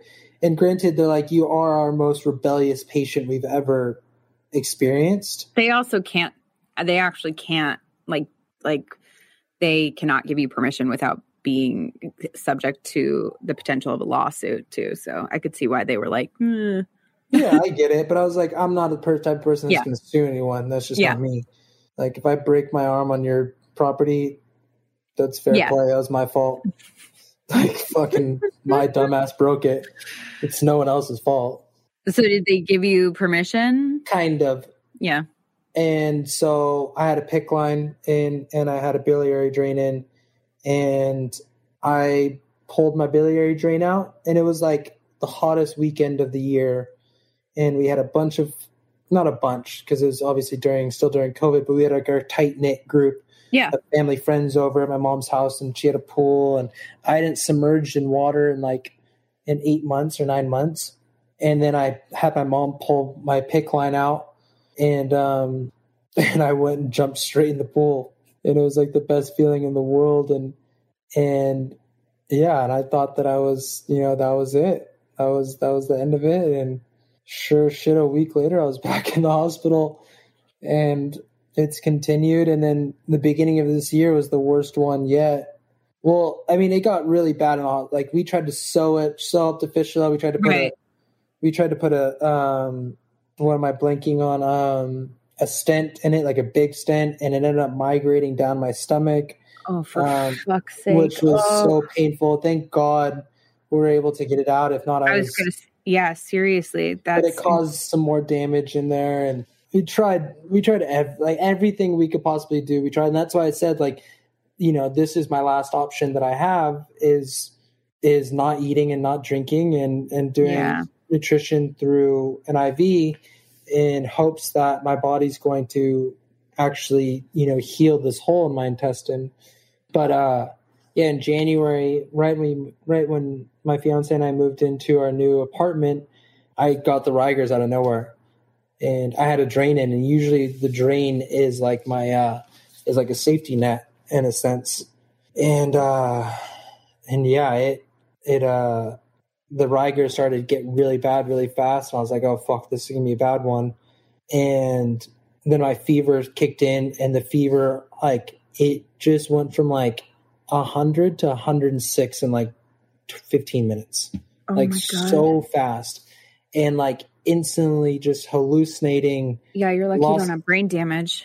I've had 104 to 106 fevers in the last year and a half. So I don't know how my brain hasn't just melted away. But yeah, and it got to the point where I lost my vision and I was hallucinating, and it was almost like an out of body experience where I thought that my soul was leaving my body. Like I thought that this was it. I thought that I was dying. Like no ifs, ands, or buts. I was like, this is it. I'm leaving this. I'm leaving this earth. And again, for whatever reason, you know, my higher power was like, it's not your time to go. And you're here to stay to do something bigger than what I can comprehend, because obviously there's a purpose for me to be here. People with your condition, the very few that do exist, they don't live past like teenagehood, right? No, some people don't some people, it stays dormant in their body and doesn't doesn't cause stuff until later. Okay. I've met a few people with with the same disease and a very close mutation to mine, and they didn't have their first, issue with it until they were in their, mid 30s. Interesting. Okay. 30s. So it's all different for everyone. And mine just happened to be really aggressive really early. And that's just my story, my journey. What are they telling you in terms of prognosis? I mean, obviously all prognoses are based on who knows what the fuck, right? And given you've beat every single one. So, but what are they telling you right now? Just continue doing what I'm doing. Do they say is there a possibility that you'll be able to live till 80, 90? Oh, 100%. Yeah. I mean, there's a possibility I could die tomorrow, and there's a possibility that I can live for another 50 years. Right. Just like you, just like anyone, Yep. in this world. And I'm not over here banking on being here for another 50 years, and I'm not here banking on being here for another 24 hours. It's just, when my time is, it's my time. It's like a really great practice for what all of us in recovery are supposed to be, like the mindset we're supposed to have, which is be in the moment and about the moment. And you have this practice, this, being forced to do that. And that's exactly how that's the spiritual place of be where you want to be, right? And it's what's advertised in sobriety. It's literally it's on every billboard in the room, right. And it's the hardest thing to do, and it's what this experience, this medical experience, has brought you, is the ability to be forced, and then the practice of I don't know. Present. Yeah. And managing, it's interesting when I hear you talk, one of the things that in business and in life everywhere we think about is we think we have to manage the short term and we have to manage the long term. We have to be looking out far enough to plan that, and also managing at the same time, and balance those two things, right? Balance living in the moment while also not being tomorrow, a year will never come, so I'm never going to plan for anything, right? Exactly. There's some sort of balance. I'm terrible at it. And same. But it sounds like you have had this practice by being forced into thinking about life and what's most important and what's valuable and what's worth your time and who's worth your time, and how to manage those things in a very different way than most of us have ever experienced, and young enough to be able to lead a much more present lifestyle. So I think those of us in recovery are leading a much more present lifestyle than people who are not, who normies. And then you have a level above that, ninja status. Thank you. I appreciate that. Ninja living in the present. I mean, I try. It's definitely, that's something that my fiance and I joke about. She's plan ahead, future, everything. Yeah. And I'm pump the brakes. All we have is today, babe. Tomorrow's not promised. Do not yes, let's plan for our future, but let's keep it open-ended. Oh my God. I have anxiety just talking about it. It's just, she hates her. It. Yeah. She hates it so much, and it's so funny. Cause and she's like, I'm so fucking thankful that I have you to keep me grounded. And I'm thankful that you plan our future, because I sure shit ain't going to do it. How does she, actually, I want to jump to taking medication in recovery. How do you, you have to manage this horrendous pain. And one of the things that a lot of us are able to, we try not to take medication that's going to wake the beast. I had an experience where I was in the hospital and I took Dilaudid. I'll never forget this. 2007, go to the emergency room, they give me Dilaudid. I'm in so much pain. Dude. Okay. So here's the thing. It felt wonderful, but it woke up like I literally, I remember the space. I remember everything about it. They put it in, and I felt like a dragon literally came up from my stomach, through up into my throat, and like opened, like it was like a physical manifestation of my addiction. And it like picked up its head and opened its eyes. It was the fucking that's crazy weirdest experience I have ever had with regard to that, where it was, because like I've had to take Vicodin. I don't give a shit about Vicodin. You know, I've had to take other pills and things in recovery for surgeries and whatnot. It doesn't bother me, but that shot of Dilaudid, man, it literally was like, it just woke up and I was like, oh, like as if it were opened its eyes through my eyes. And I was terrified. And so, you know, but I haven't had that experience since, thank God. Yeah, thank God. Yeah. But like, how do you know, and usually that happens when they give you more pain medication than the pain, like when it's, because when you're in so much pain, like the pain medication doesn't really do shit. It's going to work the way it's supposed to. Yeah. I mean, it's funny you say like the one shot of Dilaudid was probably like 1 milligram or half a milligram Dilaudid. Whatever it was enough. It was enough to kill the pain, but also, you know, bring back the high, right? Yeah. Mm-hmm. So yeah, Dilaudid's been a big one in my hospital stays. That first month of hospital stay, they had me on, I was in so much pain. They had me on 2 milligrams of Dilaudid every 3 hours with a 1 milligram breakthrough of Dilaudid every 3 hours. So every hour and a half, I was getting 2 milligram, 1 milligram, 2 milligram, 1 milligram. Yeah. Fuck, man. But you were in so much pain. Like, did you? Yeah, but then it got to the point where the pain started dying a little bit, and it just continued. Yeah. And it's this past year and a half. I mean, thank God. Like, and before COVID, I would have like my crew of AA guys bring me meetings in my hospital room, and then I took my 5-year cake at Sundowners. At Cedars, it's like a little meeting at Cedars, and so I had my NG tube in. I could barely walk. I had walked in. I went up on stage, took my cake, and spoke. And I could barely speak because it hurt my throat so bad to speak. But it's been a fucking struggle though. Like it was, you know, after that first time, they never gave me that much Dilaudid again.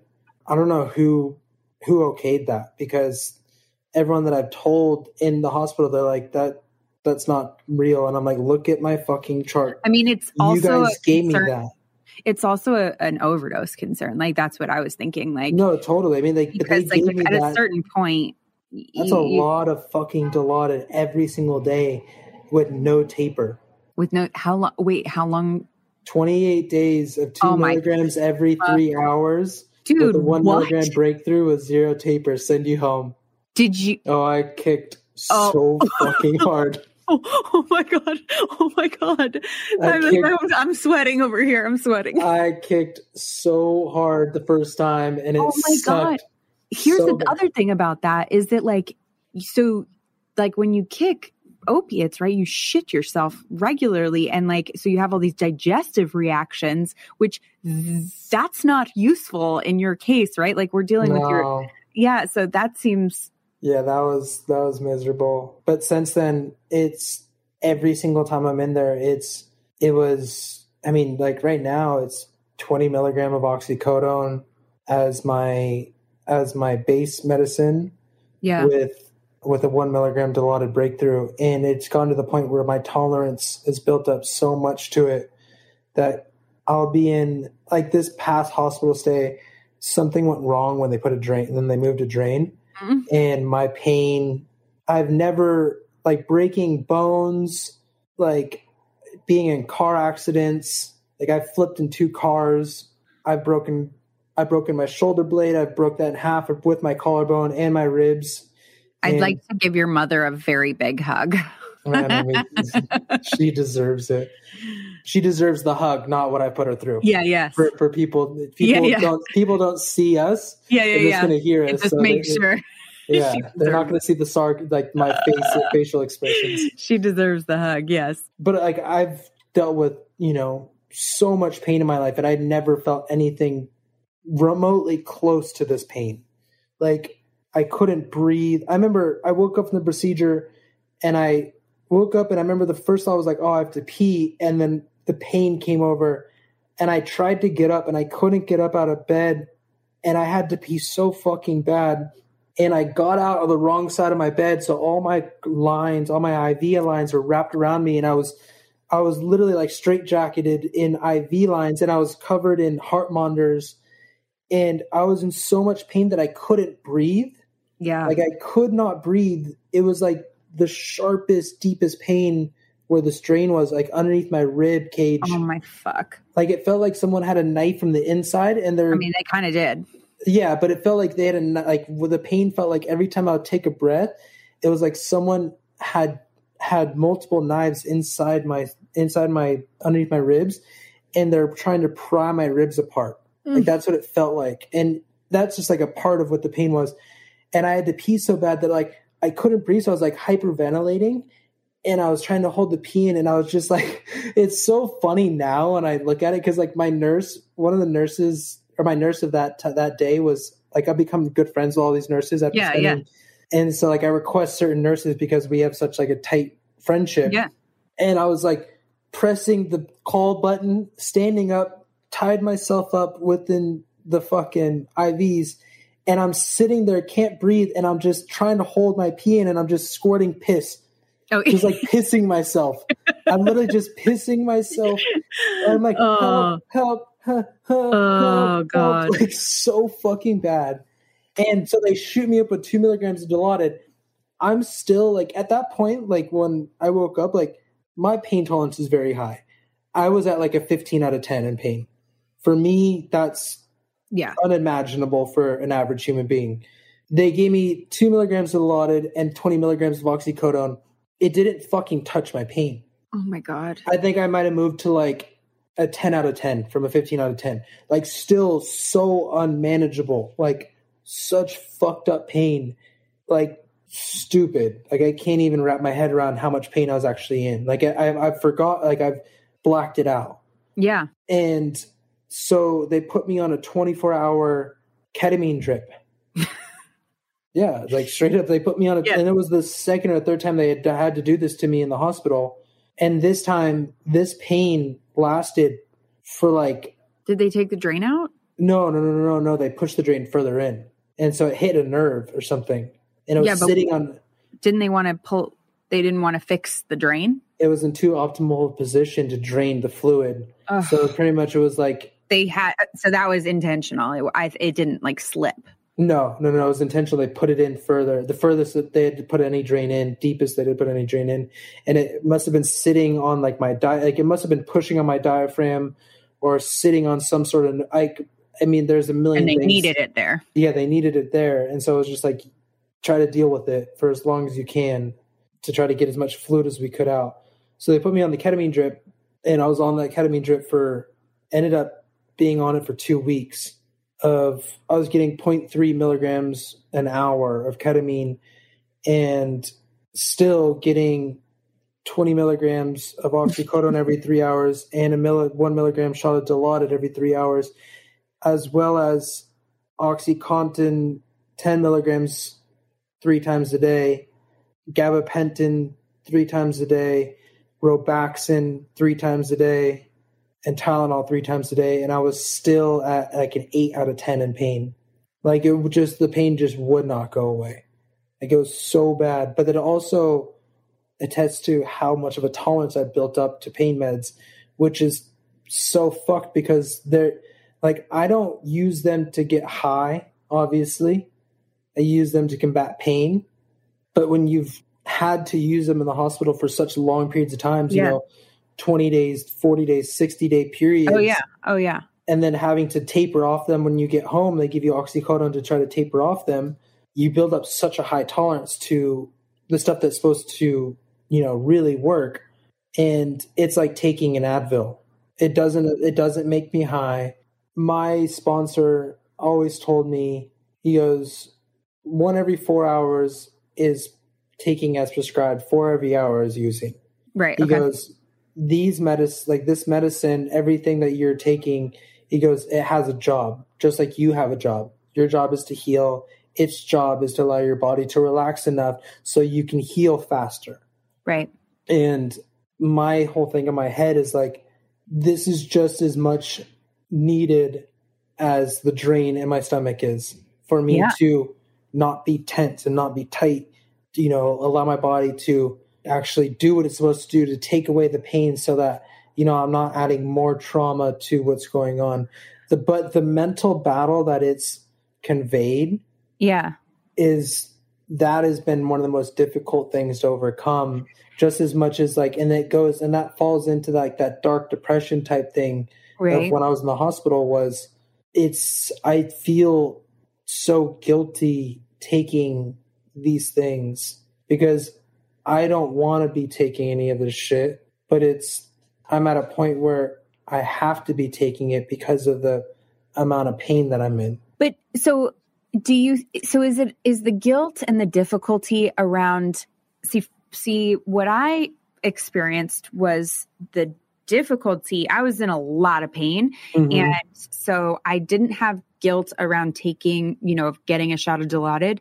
The difficulty was around what it did. Yeah. Mentally, literally to my alcoholism. It was cause I'm a junkie. So or I was a junkie. And so that woke that up. Yeah. It's that similar feeling to what you felt. There was a needle involved. I mean, all the goods, right? So so for you, is it in your head? Is it I'm in an abstinence-based program, this doesn't feel abstinent just because it's confusing? Or is it about the voice starting to talk again? Both. Okay. Very much both. Because there were certain times where my pain would be at, say, a 7 or an 8. If they gave me a 10 milligram pill, I would still be in pain. If they gave me a 15 milligram pill, I would fucking nod for 2 hours. Right. And the difference of that, the 5 milligrams, it was and then there's that enjoyment and you're oh, is this a relapse because I like it? But I don't like nodding. I don't like that type of shit. So for me, it was it sucked. Right. Because I would be I would just start nodding and I don't like nodding in front of people. Luckily, I was a lot of time alone. Yeah, exactly. Oh my God. So it's pretty much using in a sense, but I hate and it would be these battles of if I do the right thing in my mind and take the less amount, I'm still going to be in pain. Right. If I take the more, it's going to kill my pain, but I'm also going to get very, very high. Right. And then questioning yourself, right? What your motive. Yeah. Am I doing this to get high? Right. Or do I really? Or am I doing the, and it's a fucking very, very, very, very fine line. Yeah. Of what the difference is in that sense and the shit that plays in your head. Because I'd also be I deserve relief. That's what my head would tell me. Another thing too. And then, and so then you go into the justification aspects of it. I don't even know if that's wrong. You do deserve relief, but But in what sense of the word relief are you going at? Are you going at let's fucking check out relief from everything? And we're, but that's the addict in me. Totally. Wanting to check out from everything in reality of what I have to go through, or is it the relief of the actual pain and then the unfortunate circumstances that it does make me high? Know, so where right. And that's I think that's where people, right? I feel if you the real issue is it's one thing because I've been in situations where I needed pain management and you can walk that line for a little while. But the length of time that you have had to walk that line and that you will continue to have to walk that line for, right.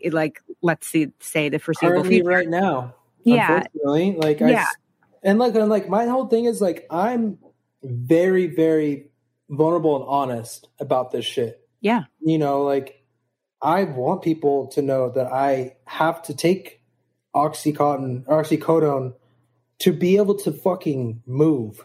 Yeah. To get out of bed, because this pain at times is so debilitating that I can't fucking get out of bed. Yeah. And like you said, the amount of time that I've had to be on it. Yeah. That's what starts to play tricks on your head, is like, right. Am I still sober? Right. Because I've been on this for so long. But then I, at the same time, sorry to cut you off, but at the same time, I don't take it, I don't take it more than what's prescribed to me. You stay connected to your program. And I think that's the big piece, is like you stay connected to the questioning. Like it's when I think it's when you stop questioning, like when you've convinced yourself fully. Oh, fuck it. Like, it's like I'm taking it. Yeah. Like when you stop asking about your motives, when you like, you're so connected and plugged in that I feel like the fact that you're questioning it is just part of the recovery aspect.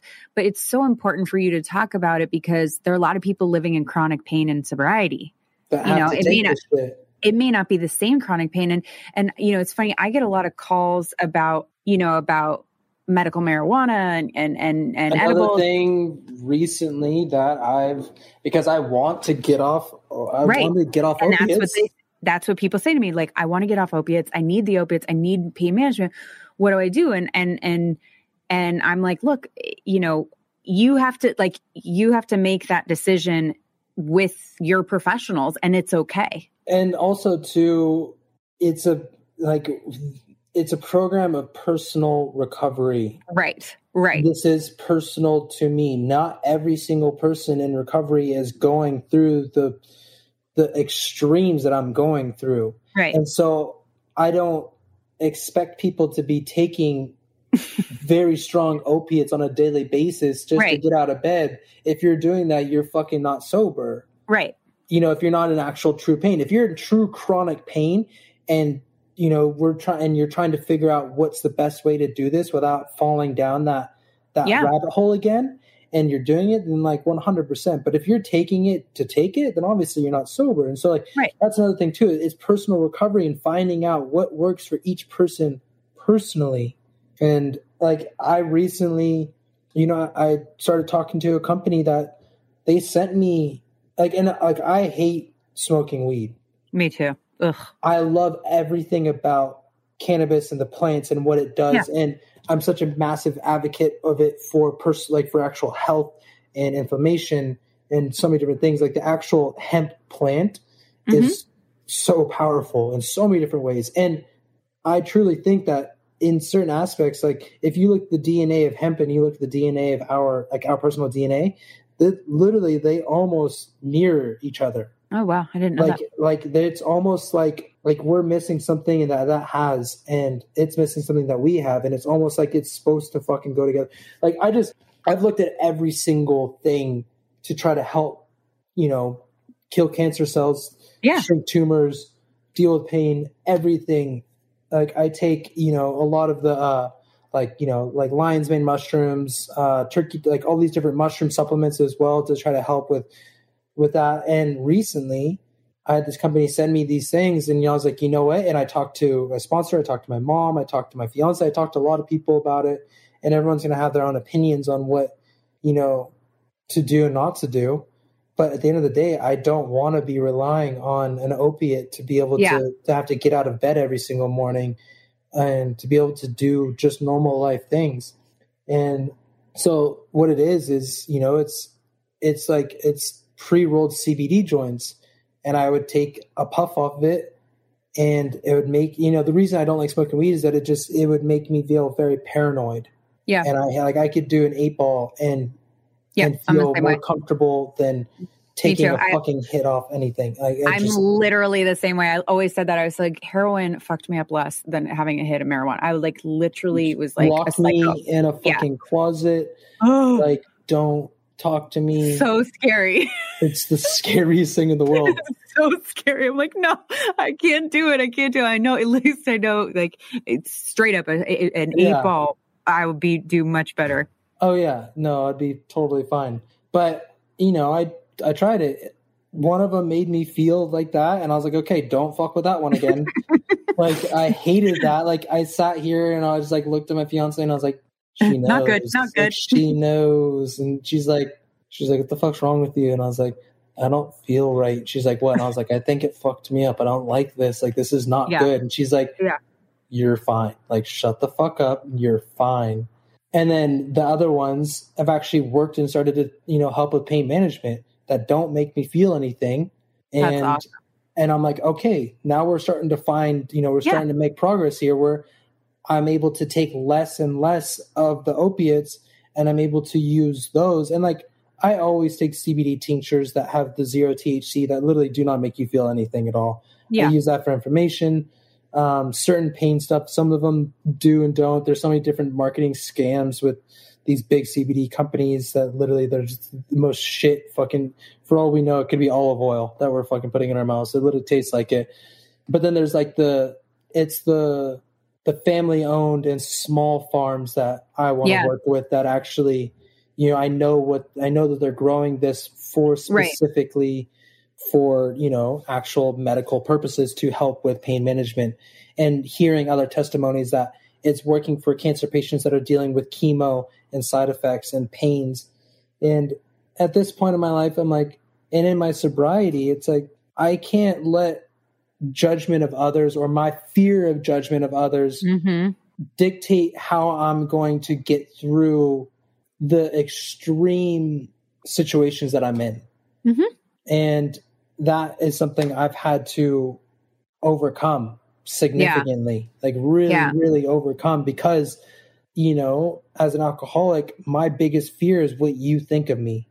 Totally. That's my biggest fucking fear is how you perceive who I am. Do you think I'm sober? Do you think I'm actually sober because I'm taking this? Not because if I work a program or if I work with others, like I'm not sponsoring anyone right now just because of how hellish of a year this has been that I needed to focus on me.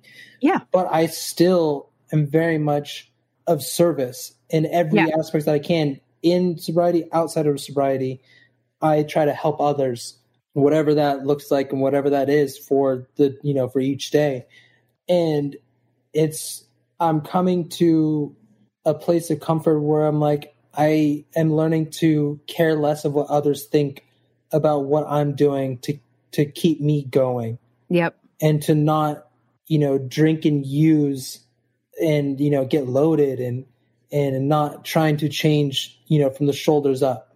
Right. And so finding, unfortunately, there's trials and tribulations of having to learn that, even at, 6 years sober, having to feel a little bit uncomfortable to find what's going to work for actual pain, my real issues. And so, I mean, the reality is that if we put it into a pharmaceutical pill or whatever, like if we did that, then, and then gave it to you from a prescription bottle, like we wouldn't be having this conversation because somehow that would make it, different. Okay, and I think acceptable. Right. And I think the thing with medical marijuana is like, what are you using it for? Is it like, does it work for that, and also too, dosage?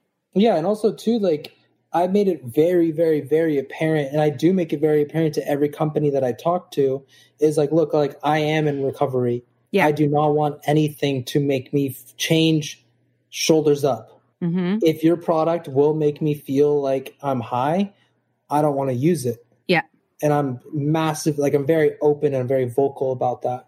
That's cool too, because they get to like, those companies get to talk about, use you and talk about your experience as pain management without that aspect of it. Like they get to get feedback. Exactly. And that's great for other people in the position, because I do think so many people get stuck on opiates. And the thing about opiates, and there's some stuff about this with marijuana too, but the thing about opiates is that, the tolerance, like it's not that you have to live on them. It's that they're not going to work forever. No, like it's they're not. And so it's actually not really even about taking them all the time per se. It's like, it's not a long-term solution. It was never meant to be a long-term solution. So you have to find, that's where people get super, like, I know that there's people who have chronic pain who like go through these big detoxes so that they can get the medication to start working again, right? Like they have to basically like, just some crazy shit. And after a certain amount of time, it doesn't work anymore. Because how many times have I detoxed out of the hospital to go back in and the pain meds not to fucking work? Yeah. Like yeah. I'm a living example of that. And so being able to find, you know, a vape cartridge that doesn't make me high, but it also relaxes my body and takes away my pain, I'd rather take something that grew out of the ground than something that was created in a lab, that I'm more susceptible to be addicted to that than I am to being addicted to something else, you know? Yeah. And I think the real big piece to this line is that you are so connected to a community. You have conversations with people, you run it by people. There aren't secrets. And I think where people get into a lot of trouble is with the secrets, you know, because they're afraid, or because they're afraid of judgment. Like you said, afraid of what other people are going to think about them. And that's where you get into trouble. But when you're connected to your community, that doesn't mean that your community or like everybody has to say, yeah, that's a great idea. It just means that you are talking to multiple people, you're open to multiple opinions kind of deal. And you're not hiding, because that is where addiction is like mold, you know, it needs a dark place. Yep. And once it starts to grow, it's not going to stop, and you're going to have to throw it away. Mm-hmm. And it's just like sobriety. It's once it starts to grow, and it gets, like you said, once you start holding those secrets and you start doing it without talking to anybody and without being, you know, honest about what you're doing, is when it starts to really spiral. And that's been such a big thing for me. And look, like, I haven't been perfect through all of this. Like in the hospital, there was times where, was I taking the pain meds in the hospital? You know, when I was in the hospital, was I taking it to check out, or was I taking it to actually cure? You know, to start to deal with pain. Like there's that fine line of, I don't know exactly what I was taking it for, but it's also too is like, I'm not afraid to be open about that. And do I need to change my sobriety date over that? I'm not entirely positive, because I don't know. It's that, and again, that's a mental battle that I talk to people about. Right. I bring that up, and I be vulnerable and honest, and you know, want to hear what people have to say about their personal experience about it, because that's how we keep each other sober, is sharing each other's personal experience with certain aspects of dealing with this. And, you know, unfortunately for me, not many people have been through what I've been through to be, you know, to have that understand, not saying they don't have the understanding, but to have that experience. But for me, I think that, you know, I've been able to maintain my sobriety because of the way that I, you know, in a sense, I think in a way that I have been able to stay honest through it all. And I'm not, you know, keeping shit within. Mm-hmm. And I've been able to, you know, I don't know how to explain it. It's like, it's just, I think it's just honesty. Like I really have just focused on that and knowing that, like, if I continue to be open about everything that I'm going through and taking, and situational wise, you know, I'm not holding any secrets or withholding anything from anyone that is going to take me down. And so for me personally, I feel like my sobriety has been able to stay intact because of that honesty and integrity in that sense. Yeah, I agree with you. And I think it's quite a feat to have come through all the things you're coming through and be able to, you know, keep that voice at bay. 'Cause it's hard for those of us who don't have, you know, it gets loud. Don't have those things. Yeah, it gets loud. It gets loud in there. There are ways that people can support you. There are companies in different ways. Can you tell us, for people who are listening who want to support you, how can they do that? Right now, for the most part, I just have a GoFundMe. Okay. It's just GoFundMe, Lyon Herron Medical Fund.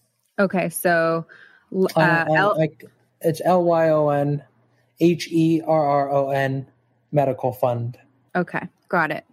And then people can follow you on Instagram at Lyon LYON_Herron HERRON. Yep. And the GoFundMe is also in the link in my bio. And the companies, isn't there a way? Aren't there some companies that donate that people can buy clothing? Yeah. I'm dumbass. My fiance and I have a clothing company. Oh, shit. You are forgiven. Yes. Wow. Yes, we have a clothing company. It is called Lyon Co. The website is lyandco.la. So lyandco.la. We've been slacking on putting out new designs. Need to do that soon. We have some stuff that should be releasing soon, but yeah, all of that goes into just my day-to-day life and being able to pay rent. Obviously, I'm not able to work right now, and that's the way that I've been able to support myself over the past year and a half is through our company. So and that, as well as hopeful brand ambassadorships that will help pay a little bit to help with just day-to-day living. Like I said, my medical fund typically goes to paying medical bills and, co-pays and stuff like that. Just, I have to go into the doctors a lot. Right now I have to, every once a month I have to go in and have the drain exchange. I have to go in anesthesia once a month. Just out of curiosity, who's your health insurance? Blue Cross Blue Shield. And my payment recently went down, thank God. I don't know, my insurance helps a lot. Yeah. I'll get bills that'll show up for I don't know, 15, 20,000, 25,000, and it'll be insurance covered, 20,000 of this. And so it's 5,000 out of pocket and here, there, the other. Sometimes it'll be a $15,000 bill and I'll pay $400. And I'm like, that's insane. Well, I adore you, Lyon. You are incredible. And I think that the world is a better place with you in it, sharing your story and encouraging us, the rest of us, to be really grateful for what we have and what we can do on a daily basis.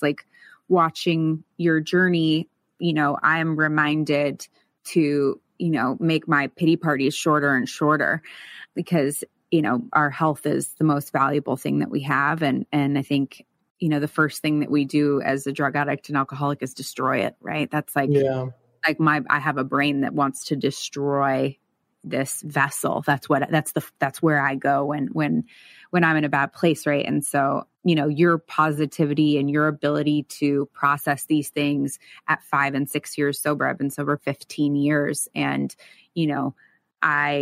I wonder if I would be able to muster that kind of positivity because I've definitely had some medical shit that I've been through. And let me just tell you, I didn't take it as well. It wasn't as cute as what you, I had 8.5, 7.5 pound twins, and I had a twin pregnancy that was fucking insane, absolutely insane, the most painful thing I've ever been through.